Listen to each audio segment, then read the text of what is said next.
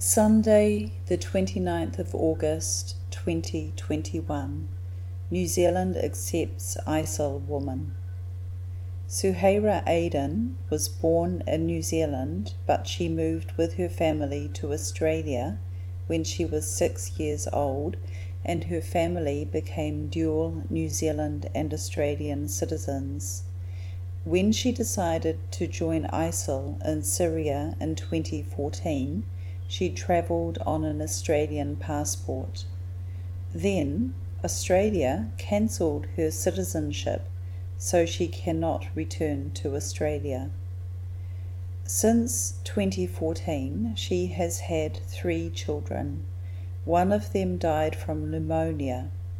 Recently, she escaped from Syria to Turkey with her 2 small children, and they spent time in a refugee camp on the border of Turkey. Turkey did not want them, and Australia refused to allow her back to Australia. Although she has dual New Zealand-Australian citizenship, our Prime Minister Jacinda Ardern believes she is Australia's responsibility because she grew up there and became interested in ISIL when she was living in Australia. Ms. Ardern expressed very strong views to the Australian government and people about sending us their problems.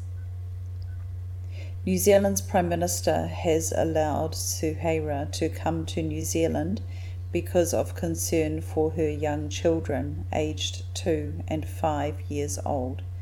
This has been a managed return. It is not clear exactly what this means, and the details have not been made public. We do not know where Suhaira will live, but she will be monitored in some way to make sure that New Zealand people are safe from any terrorist activity, but she will also be supported so that she and her children can start a new life.